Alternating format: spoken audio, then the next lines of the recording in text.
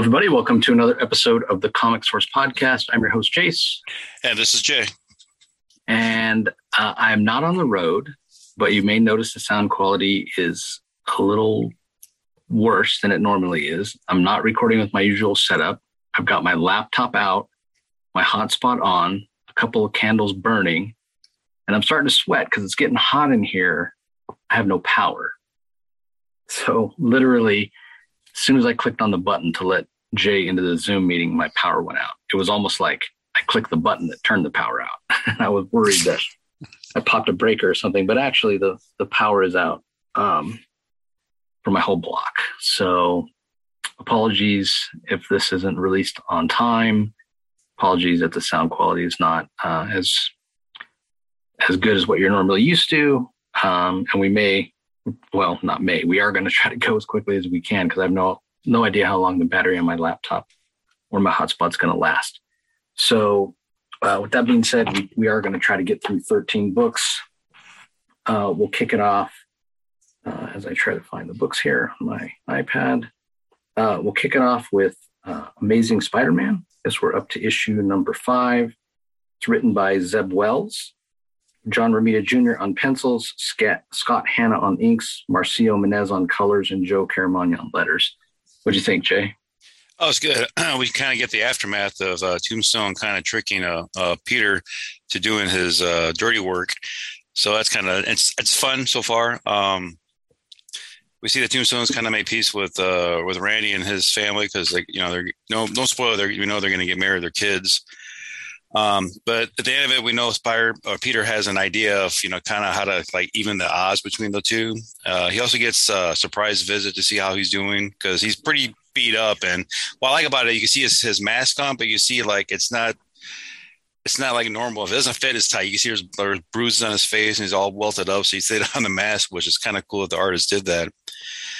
And the ending, he has dinner with his, with a family member. So it's kind of interesting. I don't know where we're going to go next with the storyline with Tombstone, but we still don't know anything about why everybody's upset with him. Yeah, what's so interesting about this title is the fact that, we talked about a lot of times about how the Nick Spencer run was really depressing. It didn't really feel like an Amazing Spider-Man book. And in this particular issue, or this particular run by Zeb Wells, we don't know what Peter did yet, but he's on the outs with everybody. And he gets a visit from an old friend that sort of gives us a little bit of insight into, what's going on, but we're not 100% clear. But what I'm getting at is, in a way, the setup is really depressing, right? Pete's got no friends. He's all alone.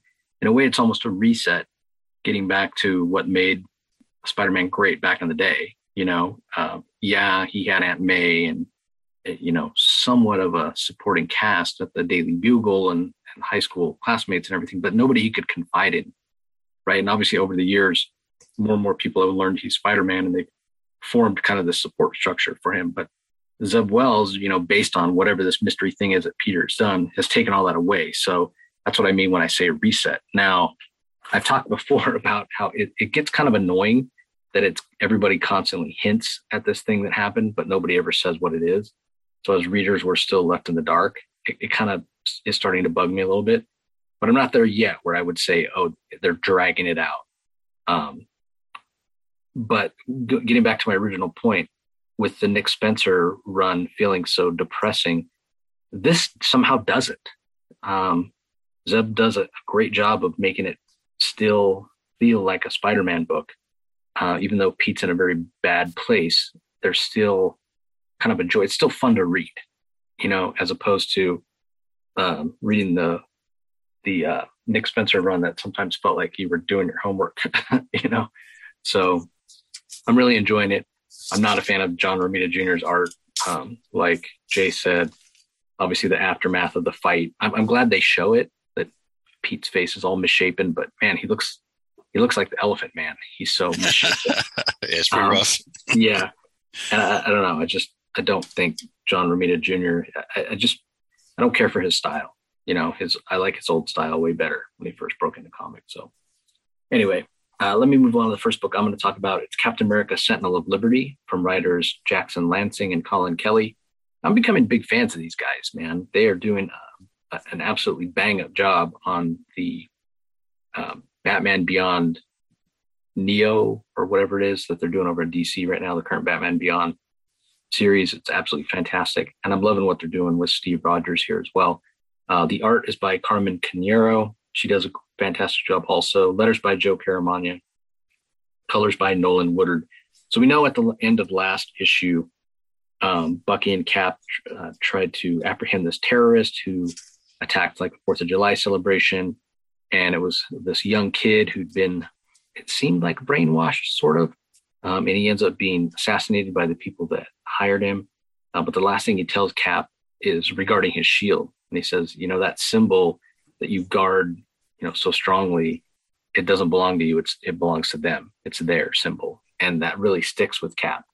And him and Bucky are separated. Bucky is out on his own, investigating. He seems to know something about what's going on. This shadowy organization that we don't know much about. Somehow Bucky, maybe from his days as the Winter Soldier, seems to know more about it, but he's not confiding in Cap, Steve Rogers, and Steve senses that. But what Steve has done is called up a bunch of his old allies from World War II,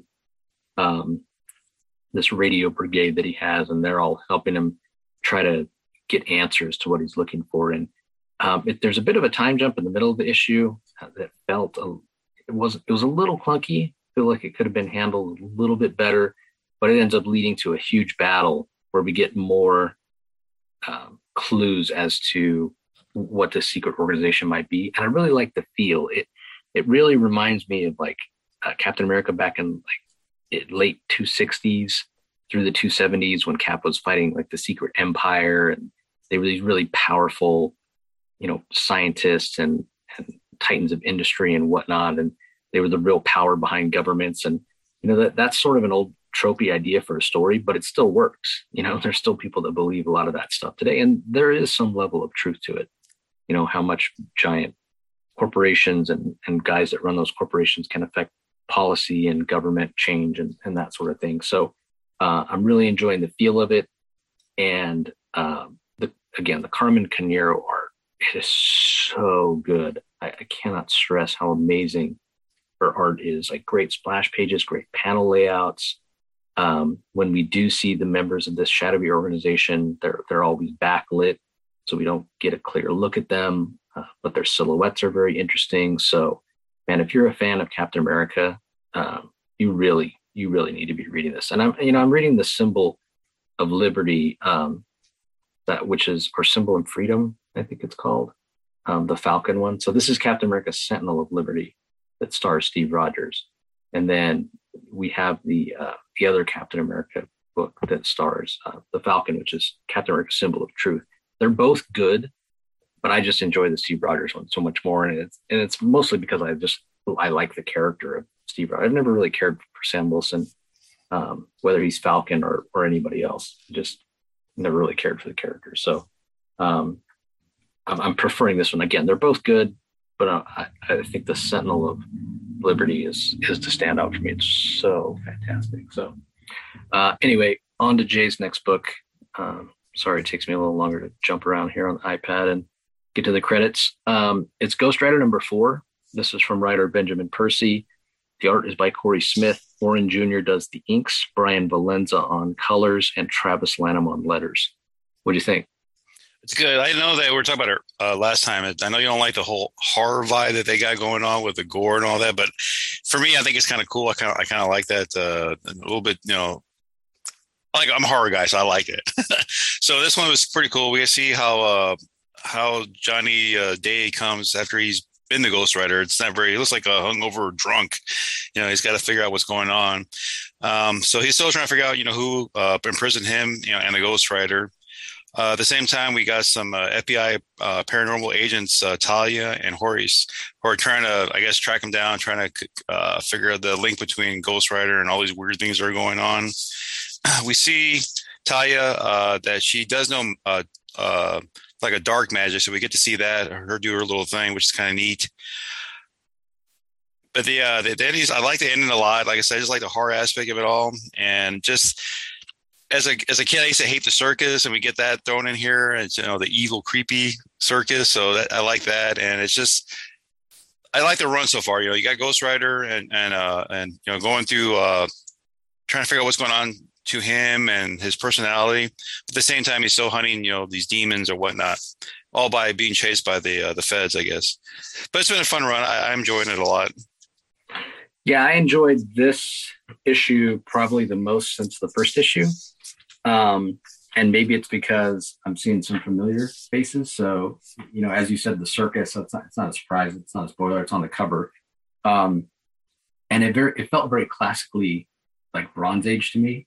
That's when I was the biggest Ghost Rider fan, when I would buy it off the stands. And for no other reason than like, he just looked cool. He was a flaming skull, on a motorcycle. And that was just cool. And so I remember him fighting the Circus of Crime back then.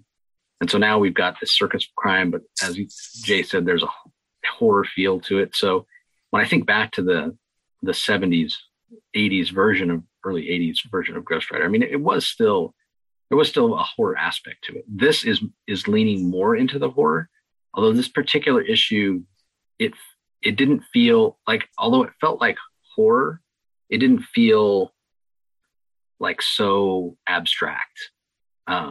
And so, it felt a little more like classic Marvel horror to me, with like Mephisto and so, yeah, I'm enjoying it. And as I was reading it, I was aware. I was like, they've been leaning really far into the horror and it hasn't resonated with me, but this particular issue, for whatever reason, really worked. And I think that Corey Smith art really helps with that. Like you mentioned, Johnny, on the first page, he wakes up and he talks about, whenever I wake up from a night of the Ghost Rider, it's like, waking up after a bender. You can't remember where you are. Everything is all hazy. And the place where he wakes up is like filthy and gross and whatever. And it just really worked for me. So big fan. I like where Benjamin Percy's going. I feel like he's starting to get a handle on who Johnny is. Johnny's always been my favorite Ghost Rider as well. Like, the other ones are fine, but except for Robbie Reyes. And the only reason I don't like Robbie Reyes is you can't be Ghost Rider. It's right there in the name, rider. You have to ride something. You ride on a motorcycle. You ride on a horse. You don't ride on a car. You ride in a car. It's not the same. I agree. So, yeah. Anyway, up next for me, Jane Foster and the Mighty Thor #2 from writer Torin Gronbeck. The art is by Michael Dowling, colors by Jesus Arbitov, letters by Joe Sabino. I didn't like this one as much as the first issue. Part of that's because of the art. The Michael Dowling art is a little less detailed. Still a great storyteller, and he does really well with the action scenes. That being said, this is really quite a talking head issue.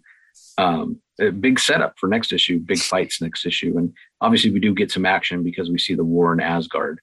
But it's a lot of setup with Sif narrating and Jane hunting around for where Thor is and kind of retracing his steps. So I've never read any Jane Foster Thor.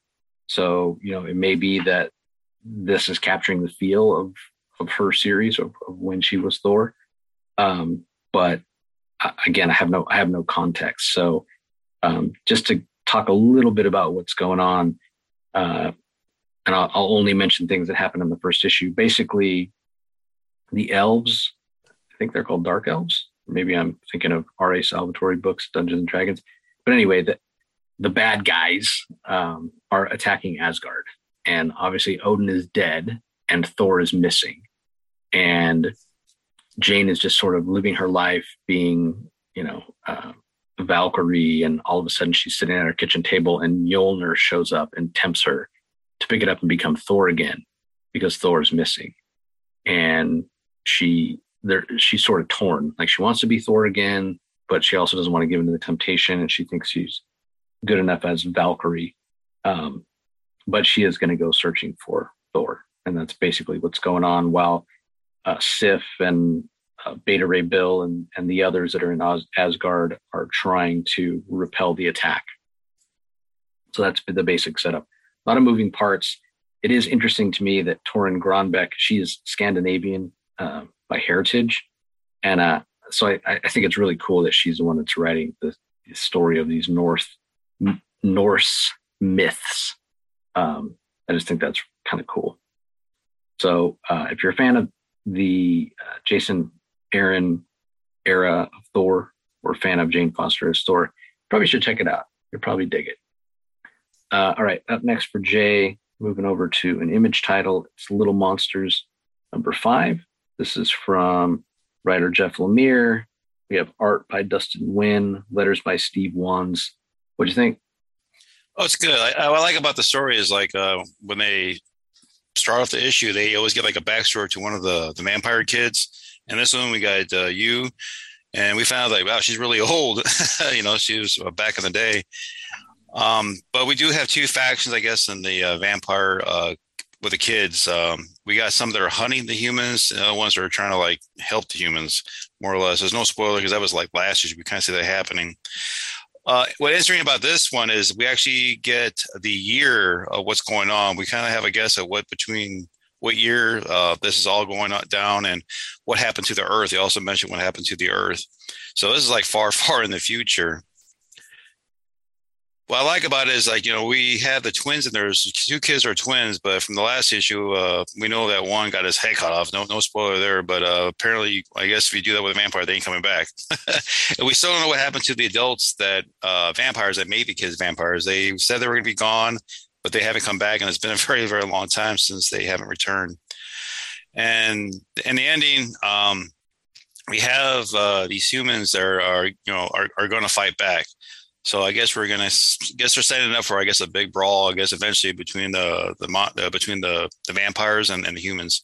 But I do like vampire stories, so this one just caught my interest a long time ago when I first saw it. Just little kid vampires, because they don't, they're not going to grow up anymore. They're stuck at that age. So it's neat. I like the artwork; it's amazing, and I just like the story. Just black and white, I like that. Yeah, it definitely suits kind of the post-apocalyptic feel and sort of the desolate feel of the world that they still live in. It is interesting. I've talked before about how Lemire and Nguyen often use very young characters in their stories. So even though they're vampires, you think of vampires as evil or bad. These kids, they kind of just do what they want, based on what kids do. And kids don't really have a huge understanding of morality or why they're doing what they're doing. Now, there is the vampire hunger that influences them as well. That has to be taken into consideration. But it's interesting that some of them want to help the humans, whereas some of them just see them as a new food source, that they've been living on rats for hundreds of years. So yeah, I'm surprised how much I like it, because it's definitely a horror comic. So all right, up next for me, Metal Society issue #3. This is from writer Zach Kaplan. We have art by Guilherme Balbi. Colors are by Marco Lesko, letters by Troy Petrie. I can't really overstate how fantastic this book is. It started off the first issue setting up the whole idea of humans having gone extinct and robots and artificial intelligence becoming the dominant quote unquote life form on planet Earth, and then evolving to the point where they have their own society and their own rules and, their robot version of like marriage and jobs and just like regular society, to the point of almost a little bit of arrogance to think that, hey, we are so advanced, we can even bring humans back. And so they take some human DNA and in the lab, they start growing their own humans. And then humans are definitely thought of as kind of a secondary class of citizen. They do the jobs that the robots don't want to do, like clean up trash and what have you. So it's definitely, relevant, a little bit of societal commentary from Zach Kaplan, which, he's been on the show many times. We've often talked about how well sci-fi works as a way to examine a society. And so basically this idea that the best human fighter and one of the best robot fighters are going to brawl. They're going to have a fight, like an MMA style fight, that's going to show who is the superior species once and for all. So this issue is all about the prep work that the robot and the human are doing. in preparation for the fight, and kind of the different political aspects of their respective societies. How they see them, how they see themselves, and it's really setting up a fantastic fight to come. And it really, well, you know what? My power came back on. I'm going to pause it right here, and we're going to jump back on in a second, everybody. Be right back. For you, it'll be instantaneous, but for us, it'll be a few minutes.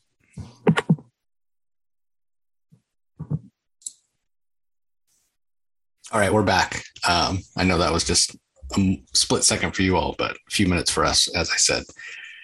Anyway, back to what I was talking about with Metal Society. Again, with these relevant ideas and big ideas that Zack Kaplan's using the genre of sci-fi to explore, he doesn't lose sight of the fact that it's just an entertaining story. And the buildup for this fight, like the first issue started with the fight about to take place, and then the rest of the story has taken place through flashback. Obviously, we don't know who wins yet because that would be giving it away. But this particular issue, as I said, with the female human fighter and the robot fighter kind of getting ready to fight and training and figuring out what they need to know.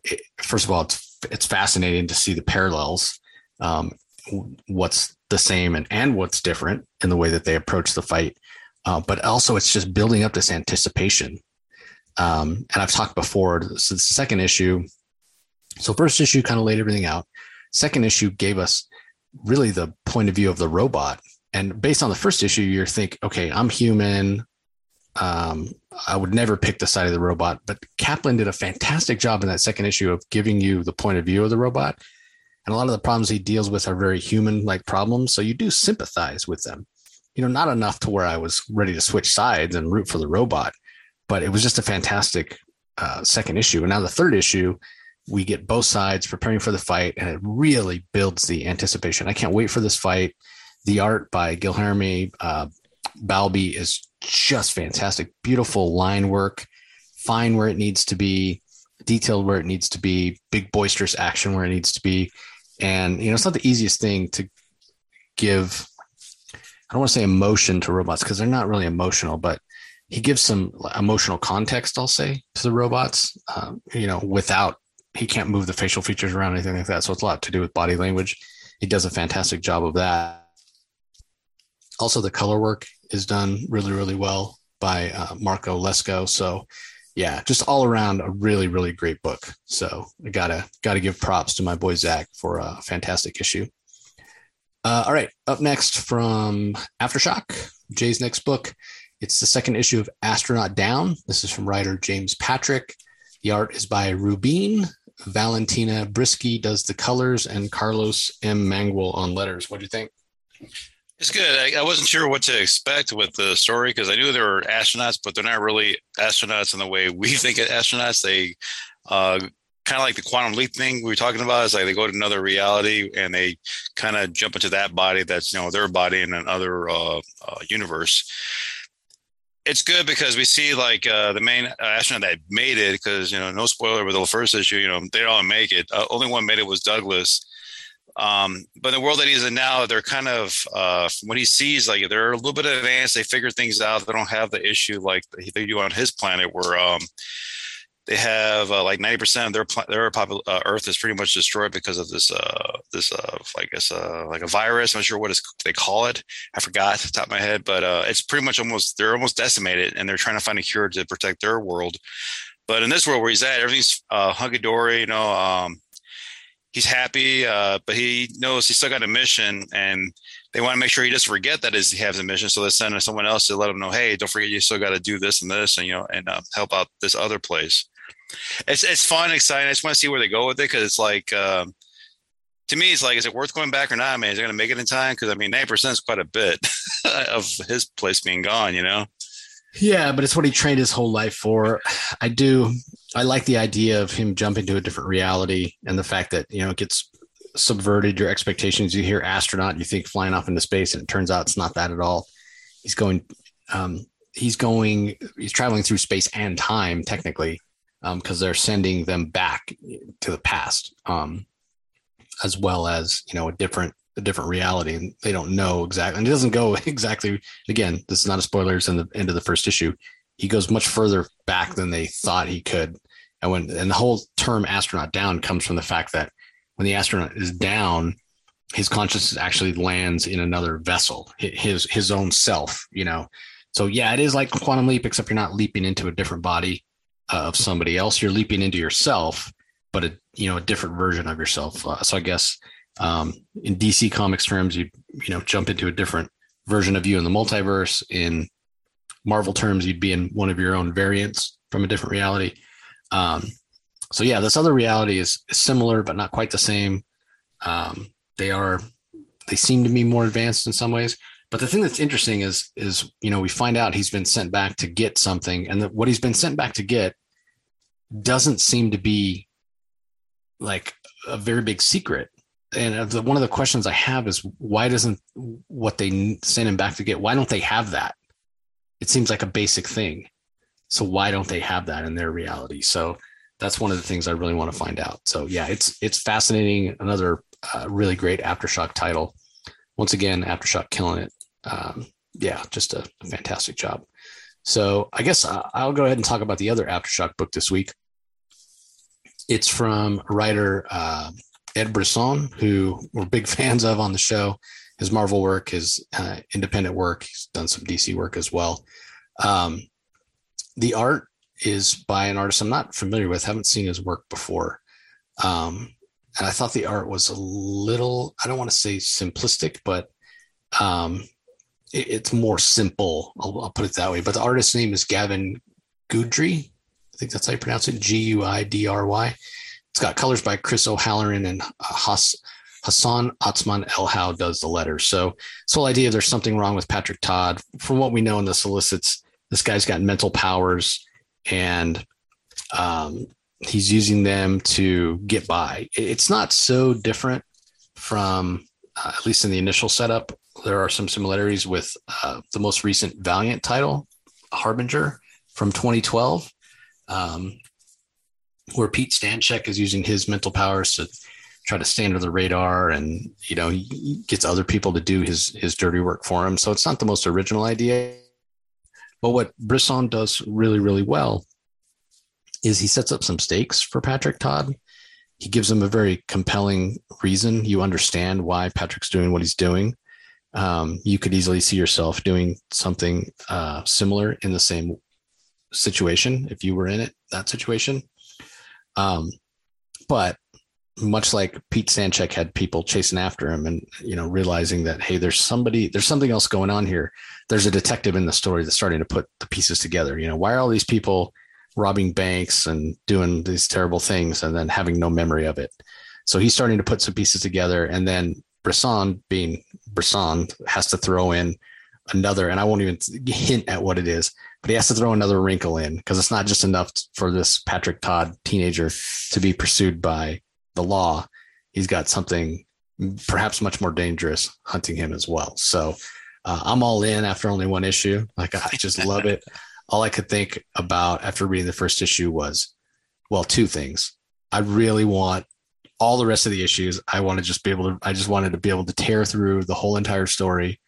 And immediately following that, I want to sit down with Ed and talk about it, because it's a fascinating story. So I know you read it and enjoyed it too, Jay. What do you think?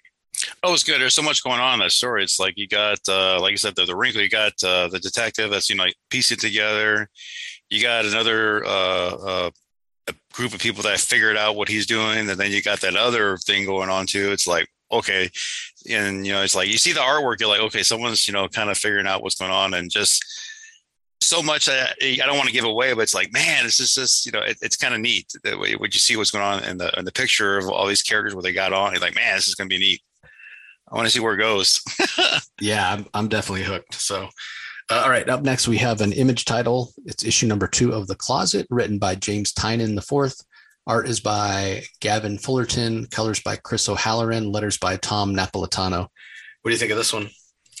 It's good. It's only like a 3 or 4 issue series, so it's kind of like, man, I don't know how they're going to finish it up. But it's interesting because the main character is Tom with his son, Jamie. Jamie's the one that has the the creature in the closet that's been, harassing him.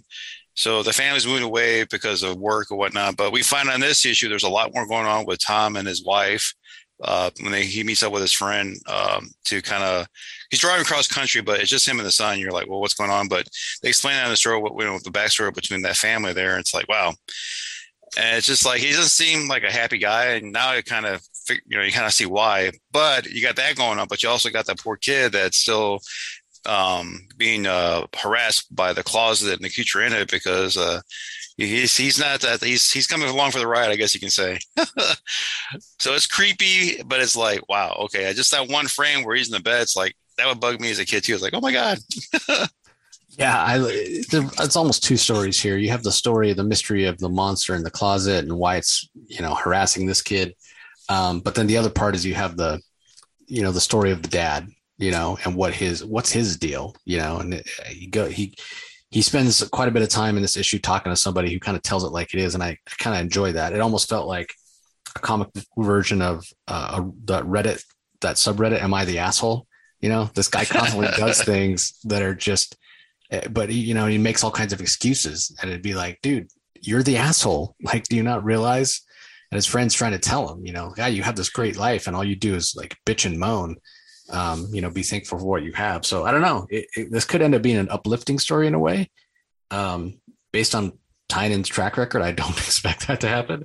But there's a version of the story where the dad saves the day and almost loses his son and maybe even his wife, and wakes up and realizes that, hey, I do have it pretty good.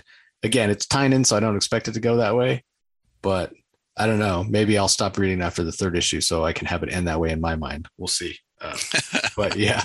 And the art by Gavin Guidry is really creepy and suits the tone of the story really, really well. So, all right, let me hop back over to Marvel. Next, the latest issue of Avengers Forever, written by Jason Aaron. This is issue number 7. We have fantastic art by Aaron Cutter. Cam Smith does the colors, Cam Smith on inks, Guru EFX on colors, and then Corey Petit on letters. So Jay and I were talking about this before we started. And a lot of these Avengers Forever books, and I've talked about this previously when we've covered them, because we had a Black Panther issue that felt completely standalone from what's come before. And then we had a Doctor Doom issue with various Doctor Dooms that felt completely standalone. And now this is a Steve Rogers issue. Again, no spoilers because it's on the front cover, but we're seeing a different variants. And I keep going back to this idea. I think I say it every time, Marvel Zombies making fun of DC for needing a multiverse to tell these stories. And now Marvel's doing the same thing. But anyway, we see all these different versions of Steve Rogers on the cover. And we saw a little hint last time, end of last issue, that there was going to be a Steve Rogers that was captured. And that's exactly what happens. And the story it really kind of distills down who Steve Rogers is, but it does that in the background. In the kind of the forefront of the story, it's really about these Avengers, this team they're trying to put together to sort of fight what's coming, to fight these multiversal masters of evil. So I thought it was really, really well done. And I'm glad, even though typically when I open up my file for my press previews, I just start at the top alphabetically, because that's how Windows arranges their files. And I just go down the list. For some reason, I skipped this and I read the other Captain America book first. And I'm glad I did, because it really gave me a sense of who Steve is in the costume in the regular Marvel universe. It reminded me of who he is. And then I read this one and it even reinforced it more. So I really enjoyed this. I think this is probably my favorite issue of the Avengers Forever so far. I still don't like that idea of the title being reused. And it feels like it needs to be more than 12 issues based on the story that they're trying to tell. I mean, this is issue 7. We're over halfway done. And the Forever Avengers team hasn't even come together yet, and like, I mean, you need at least 3 or 4 issues for the battle. So, and next issue, it's a version of Thor that we're getting. So I don't know about the story structure, but especially for kind of a standalone, I really enjoyed it. What did you think? It's fine. Like I said, I'm not a fan of that series. I don't know I don't like it, I guess you can say. Because like you said, I don't think the title fits them reusing it for this. They could have called it something else, totally. But I just thought it was a good standalone issue because I like, Steve Rogers. I like Captain America. It's my favorite Captain America. Like you said, there's different ones, but Steve is, Captain America. And it's just fun. Like you said, you can see how no matter what Steve in what universe or wherever he is, he's still Steve. He's still got that core of doing the right thing. And that's what I liked about this issue. It's kind of fun. Yeah, and then the kind of the old man Steve was a fantastic reveal. Yeah, and then the other Steve, the one I'm talking about. That was like, oh yeah, that's cool. So, all right. Up next for Jay, Time Before Time. Been following. This is another series we've been following from the beginning. That's just been really, really enjoyable. So in this issue, Rory McConville is on his own. It used to be co-written by Declan Shalvey, but I don't know, maybe Declan got too busy. So anyway, only Rory credited as writer. Ron Salas is the artist, Chris O'Halloran on colors, and Hassan Otsman Elhau on letters. So last time we knew that issue 13, this is issue 14. In issue 13, there were some bounty hunters that were hired, and they're supposed to go and retrieve Nadia and what's the other guy's name? Tetsuo. Yeah, that's right. Tetsuo. Yeah, but in order to go find them, because obviously they've been jumping around through time, they need to go steal this time machine tracking technology from this company in the past. And they think they have it all wired. They think they have the heist all set up, and they have all the intel they need. And then they go rounding the corner, and one of the guys opens a door and gets his head blown off, like literally his whole head blown off. And it turns out it was an ambush. These guys knew they were coming. So that's where this issue picks up. What do you think? It was fun. Like I said, it's just a part two of the 2-issue series of this little story. But it's fun because they weren't ready, really prepared for this. And then in this one, you kind of figure out, they tell like, hey, you dropped the ball on this, you messed up on this. And there's a lot of backstabbing and a lot of because they're all hired guns. So of course, they want the money for themselves. So we see how that plays out. It's fun. It was pretty much a good shoot 'em up issue. I still miss not having the main characters in it, but this kind of makes sense what they do with the stories. Like the writer does a really good job. He'll take a time out to put this, but he'll put it back with a story where it kind of makes it all, makes total sense. But like I said, it's just a heist that kind of goes wrong, but it all works out, I guess, in the end, I guess you can say. But now, not for everybody. Well, not for everybody, but but I mean, so now we're set up to go back to the, I guess the main storyline now. That they got what they needed, I guess you can say. But it was a fun issue, and it was just like I said, some backstabbing, a lot of backstabbing in this one. Yeah, what I really liked about it, so it's almost all action from cover to cover. But the action ebbs and flows. Like sometimes it's big in your face action, and sometimes the action is a little more subdued. But there's a lot of great moments. There's a lot of explosions and different people getting killed, but in interesting ways. So I really enjoyed that about it. I don't know how I feel about the Ron Salas art. Like it's very similar to the Joe Palmer art, except his line weights are a little thicker. And the Joe Palmer art, it took me a little while to get used to it. Because it was a little stylized, but then I came to sort of identify that Joe Palmer style with this book. So I'm not sure if Joe Palmer is going to be back. Maybe I should be reading the back matter here. How come Declan's gone and how come Joe Palmer's gone? But regardless of that, it's still a fantastic story, and I'm still really, really enjoying it. So, all right, up next for me is Starhenge, book 1, The Dragon and the Boar. This is written, illustrated, and lettered by Liam Sharp, including the colors. And then the font is by Dave Gibbons. So this is Liam's passion project. He's dreamt for many years of doing an image series, and he's finally at a place in his career where he can make it happen. And I couldn't be happier for the guy. But that being said, I wasn't going to give him a pass if the book wasn't amazing. We know that Liam has sort of 2 different styles. He can do that hyper detailed, super heroic style with pencils and inks.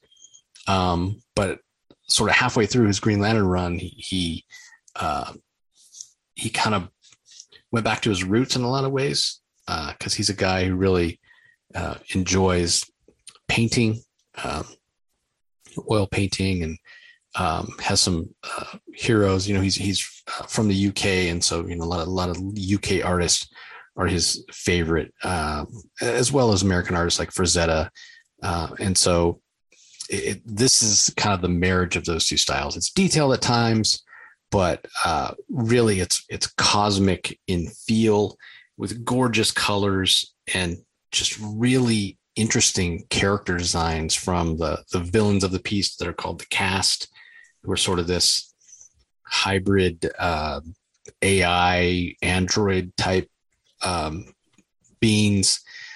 Sometimes we're going black and white with the human characters that are in the past. And it's almost like 3 different timelines that he's jumping around through. But as sprawling as it feels, or maybe I shouldn't use the word sprawling. Let me use the word epic, because it feels like a big epic story that spans centuries. It never feels like it's hard to follow or like it's too big to understand. And part of the way Liam does that, part of the way he keeps it feeling small and intimate and easy to understand, is a big portion of the book is narrated by one of the female main characters. And she speaks in such a way, because, it's pretty much set in present time, at least her part of the story. And so she speaks in such a way with slang and like you would expect a high schooler to speak. And so it gives it this relatability, and it grounds it in something very familiar. And so I really enjoyed that. And another thing that was fantastic, and I guess I should apologize because I try not to do spoilers here, but I guess I gave it away that it's narrated by her. So sorry, everybody. Because the point I'm making here is when you start reading it and it's being narrated, you don't necessarily know that it's a female. And so when you see it, that it is a female, that's kind of interesting to me, because I don't know, I guess maybe it's my own male bias that I kind of thought it was I didn't really stop to think about it one way or the other, to be honest with you, of whether it was a male or female. I just kind of assumed it was a male. Everybody's just reading it that way. I was kind of a surprise that it was a female. So anyway, maybe it's not a spoiler. Maybe it is. If it is, I apologize. But I thought it was fantastic. And all, similar to some other books that I read, like as soon as I finished reading it, I was like, okay, I'm ready for the next one. Like, let's go. I'm ready for like 10, 12, 40, 50 issues, however many issues Liam needs to tell this story, because he's got some fascinating concepts. And again, it spans so much time. And it's so interesting the way that he ties it all together. And the character design is great. The tone is great. Like I'm all in. This is so good. It blew me away. Like I had high expectations because Liam's super talented, but it really exceeded any expectations that I had. So I definitely recommend it. Okay, last book that we're going to talk about in detail is Twig number 3. And this is from writer Scotty Young. It's drawn by Kyle Stram. Colors are by Jean-Francois Bellew. And Nate Picos of Blambot handles the letters. So what'd you think? This is one of those books I look forward to. It's like we talked about last time too. It's just one of those books you can actually read with your kid. You want to get them into comics. It's just a cute story with, it's got some jokes, because his little psychic Splat, you kind of get his like sarcasm, and the kid would be like, well, I don't get it. It's like, oh, I get it. He's just being a little smart. It's funny. But we know that Twig tried to start his little mission, but he kind of broke his stone. So he had to go get help to get that fixed. So now he's got a quest before the quest to get 3 pieces to fix his stone. So this is pretty much what the story is about, is him trying to get those 3 pieces. And what I liked about the last issue was that one last piece is in a place that's so far away. I don't know how he's going to get it, but we're not there just yet. He kind of gets himself a little bit in trouble with this issue, but thanks to like his little buddy Splat, he gets out of that one. And just the artwork, the color, it's just, I just love it a lot. It's just so cool. It just reminds me, like, I can see this being a cartoon or animated series without any problem whatsoever. It's just a cool story. The ending though is going to be, I guess, a test to see if Twig is going to do what he has to, or is he going to do the Twig thing and just find another way. That's what I liked about that. And I just like how the last page is just, to continue, and it's all white out. It's like, oh, okay. So that's kind of neat how I kind of did that. But definitely one of my favorite books. It was always my book of the week. It's second, but I still think it's going to be the Todd one. I like that story a lot right now. Yeah, I'm really enjoying it also. Of course, Twig's going to do the Twig thing because he's Twig. The only thing that I didn't like, and it's not even really that I didn't like it, it's just the first issue and especially the second issue, it felt like especially the second issue, it felt like it was like 50 pages. We got so many. It felt like such a huge chunk of story. This one is also 30 pages, but this one was faster paced. So it read much, much quicker. It was over before I knew it. And, again, I'm just like, oh, I want more. So, but I mean, really where this book shines, well, I shouldn't say like it's only the art, because Scotty Young's writing, he brings such an innocence and an emotion to Twig. Like Twig is easy to love and to root for. But the art and the color, I mean, it just suits this book so well. It's clearly, an adventure, and one you can share with, somebody of any age. I could see grandparents sharing this with their grandkids, and both equally loving it. So it's one of the best books out on stands right now, without question. It's so good. Anyway, let me do a rundown on some other books you might want to be on the lookout for. In addition to the two Aftershock books we talked about, Almost American is out in trade finally. I encourage you, if you're not familiar with it, to go listen to my interview with Ron Mars, the co-writer of the series, and also Janos Newman, who kind of inspired the series with his own true life experiences. You can find that interview pretty easy, and definitely check out the trade. It's definitely worth picking up. From Ablaze, we have Promethea 1313 #1, which is based on a sci-fi book series. It looks really, really interesting. Over at Boom, we have Once and Future #27 from Kieran Gillen. At DC, and again, you can listen to these on our DC Spotlight. It's all filled with spoilers, and much like last week, Rocky and I really disagreed on a lot of books and kind of got a little heated. So just be aware. But the Chip Zdarsky era of Batman kicks off with Jorge Jimenez on art with Batman 125. Very Batman heavy week, as it almost always is. DC. We also had the end of the Batman 89 miniseries with issue #6. Batman Beyond Neo Year #4. And again, number 4 of 6, I should say. And again, I'm really enjoying that. Colin Kelly and Jackson Langsing are doing a fantastic job. Batman Killing Time #5 of 6 from Tom King and David Marquez. We've got Black Adam, The Justice Society Files, Hawkman #1. And that's sort of a prequel to the movie starring Dwayne Johnson. So if you're curious about that universe, go check that out. Dark Crisis is up to issue #2 of 7. DC versus Vampires is up to issue #7 of 12. Flashpoint Beyond #3 of 6, which was excellent. My favorite DC book of the week. Close second was Joker #15 of 15, which I thought was also really great. Monkey Prince #6 from Jean Luen Yang and Bernard Chang. Multiversity Teen Justice #2 of 6. We had Nubia, Queen of the Amazons, #2 of 4. Poison Ivy, #2 of 6.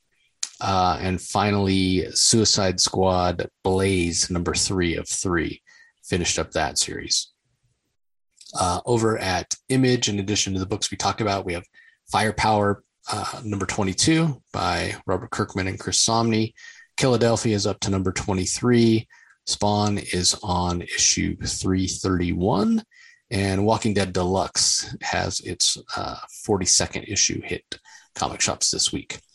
Over at Marvel, in addition to the books we talked about, we have Black Panther number 7. We have Carnage number 4.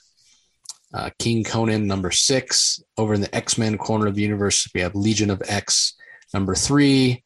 Sabretooth number 5. Excellent number 5. We also have Star Wars The Halcyon Legacy number 4 of 5. Strange Academy 18. And What If Miles Morales number 5 of 5. And I think that is it. I'm sure you have some others to add, Jay. What do you got?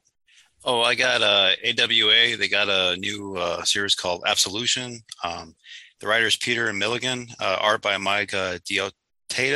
And they got a variant cover by Frank Chow. So it just looks like a good story. It's just a serial killer that's forced to do. She wants to retire, but she can't because they got a bomb in her head. So she's got to go do these more assassinations. So it just looks fun. I just like the writer. He sent some other stuff that I like. So I was like, yeah, I'm gonna pick this up. Yeah, I didn't know anything about the series. Didn't know what it was about at all. And I was watching my local comic shop's live stream tonight, and they held up both covers. The main cover is a Blade Runner movie poster homage. So I'm like, oh, I'm going to get that just based on the cover. And then they showed the Frank Cho cover, and I'm like, well, I guess I got to get both now. Yeah. So I still hadn't had a chance to look up what it was about, but yeah, that sounds interesting. Oh yeah. So yeah, fantastic. Anything else? I just say I got a little heads up that I know like my 2 local shops here, when they ordered their Batman, they were short on their A covers. So just putting that out there. My shop was not short. Okay. They have a ton, so might be a regional thing. Yeah. But I do have to say that it was really interesting to read Chip Zdarsky doing Batman. Like, he's done Batman before. He's done Batman the Knight, but that's Bruce Wayne at the beginning of his career, traveling around the world, picking up the skills. Now, a lot of people say Daredevil's sort of the Marvel version of Batman, but this really, when I read the issue 125,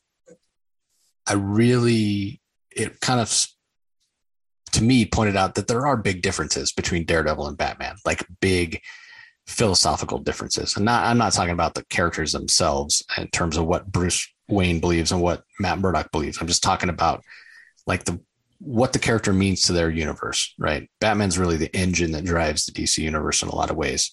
So I say all that to say, I don't know if, like, I was really looking forward to this. You know, Zdarsky, his stuff has been so great. I didn't like the first stuff I read that he did, I didn't really enjoy. Like, as Howard the Duck, I couldn't stand.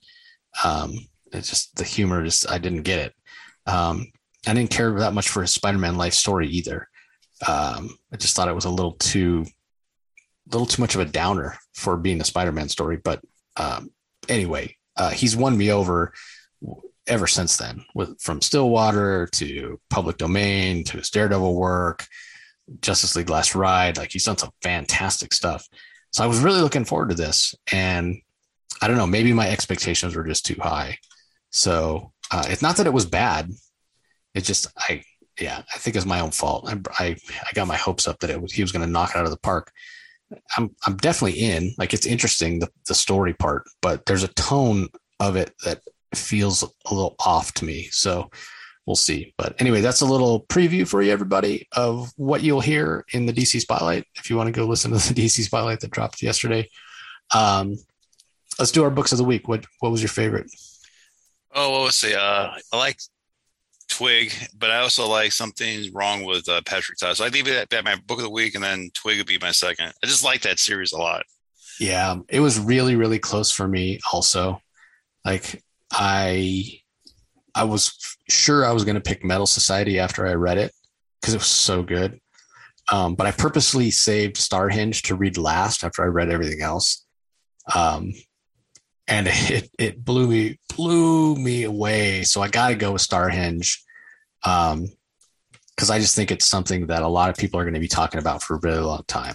The artwork is beautiful. I get to look at it a little bit. It's like, man, that's some great art. Yeah, it is fantastic. So everybody, make sure you pick up Starhenge. I think there's 7 different covers, including one by Liam's daughter, which I thought was fantastic. So anyway, that's going to do it for this episode, everybody. We appreciate you listening as always.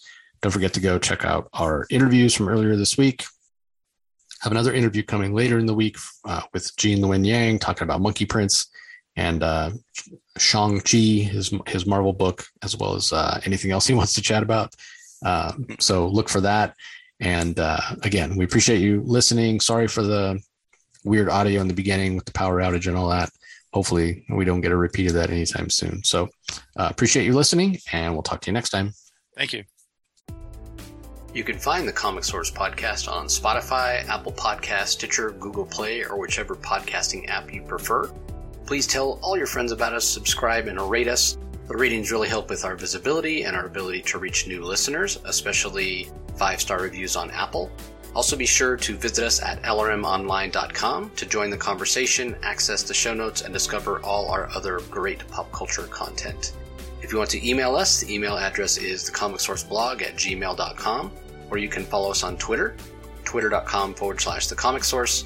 Do a search for The Comic Source on Facebook and Instagram to follow us on those social platforms. All 3 spots are great places to find out when we release new episodes, as well as follow all our convention coverage. So once again, we want to thank everyone for listening, and we'll talk to you next time.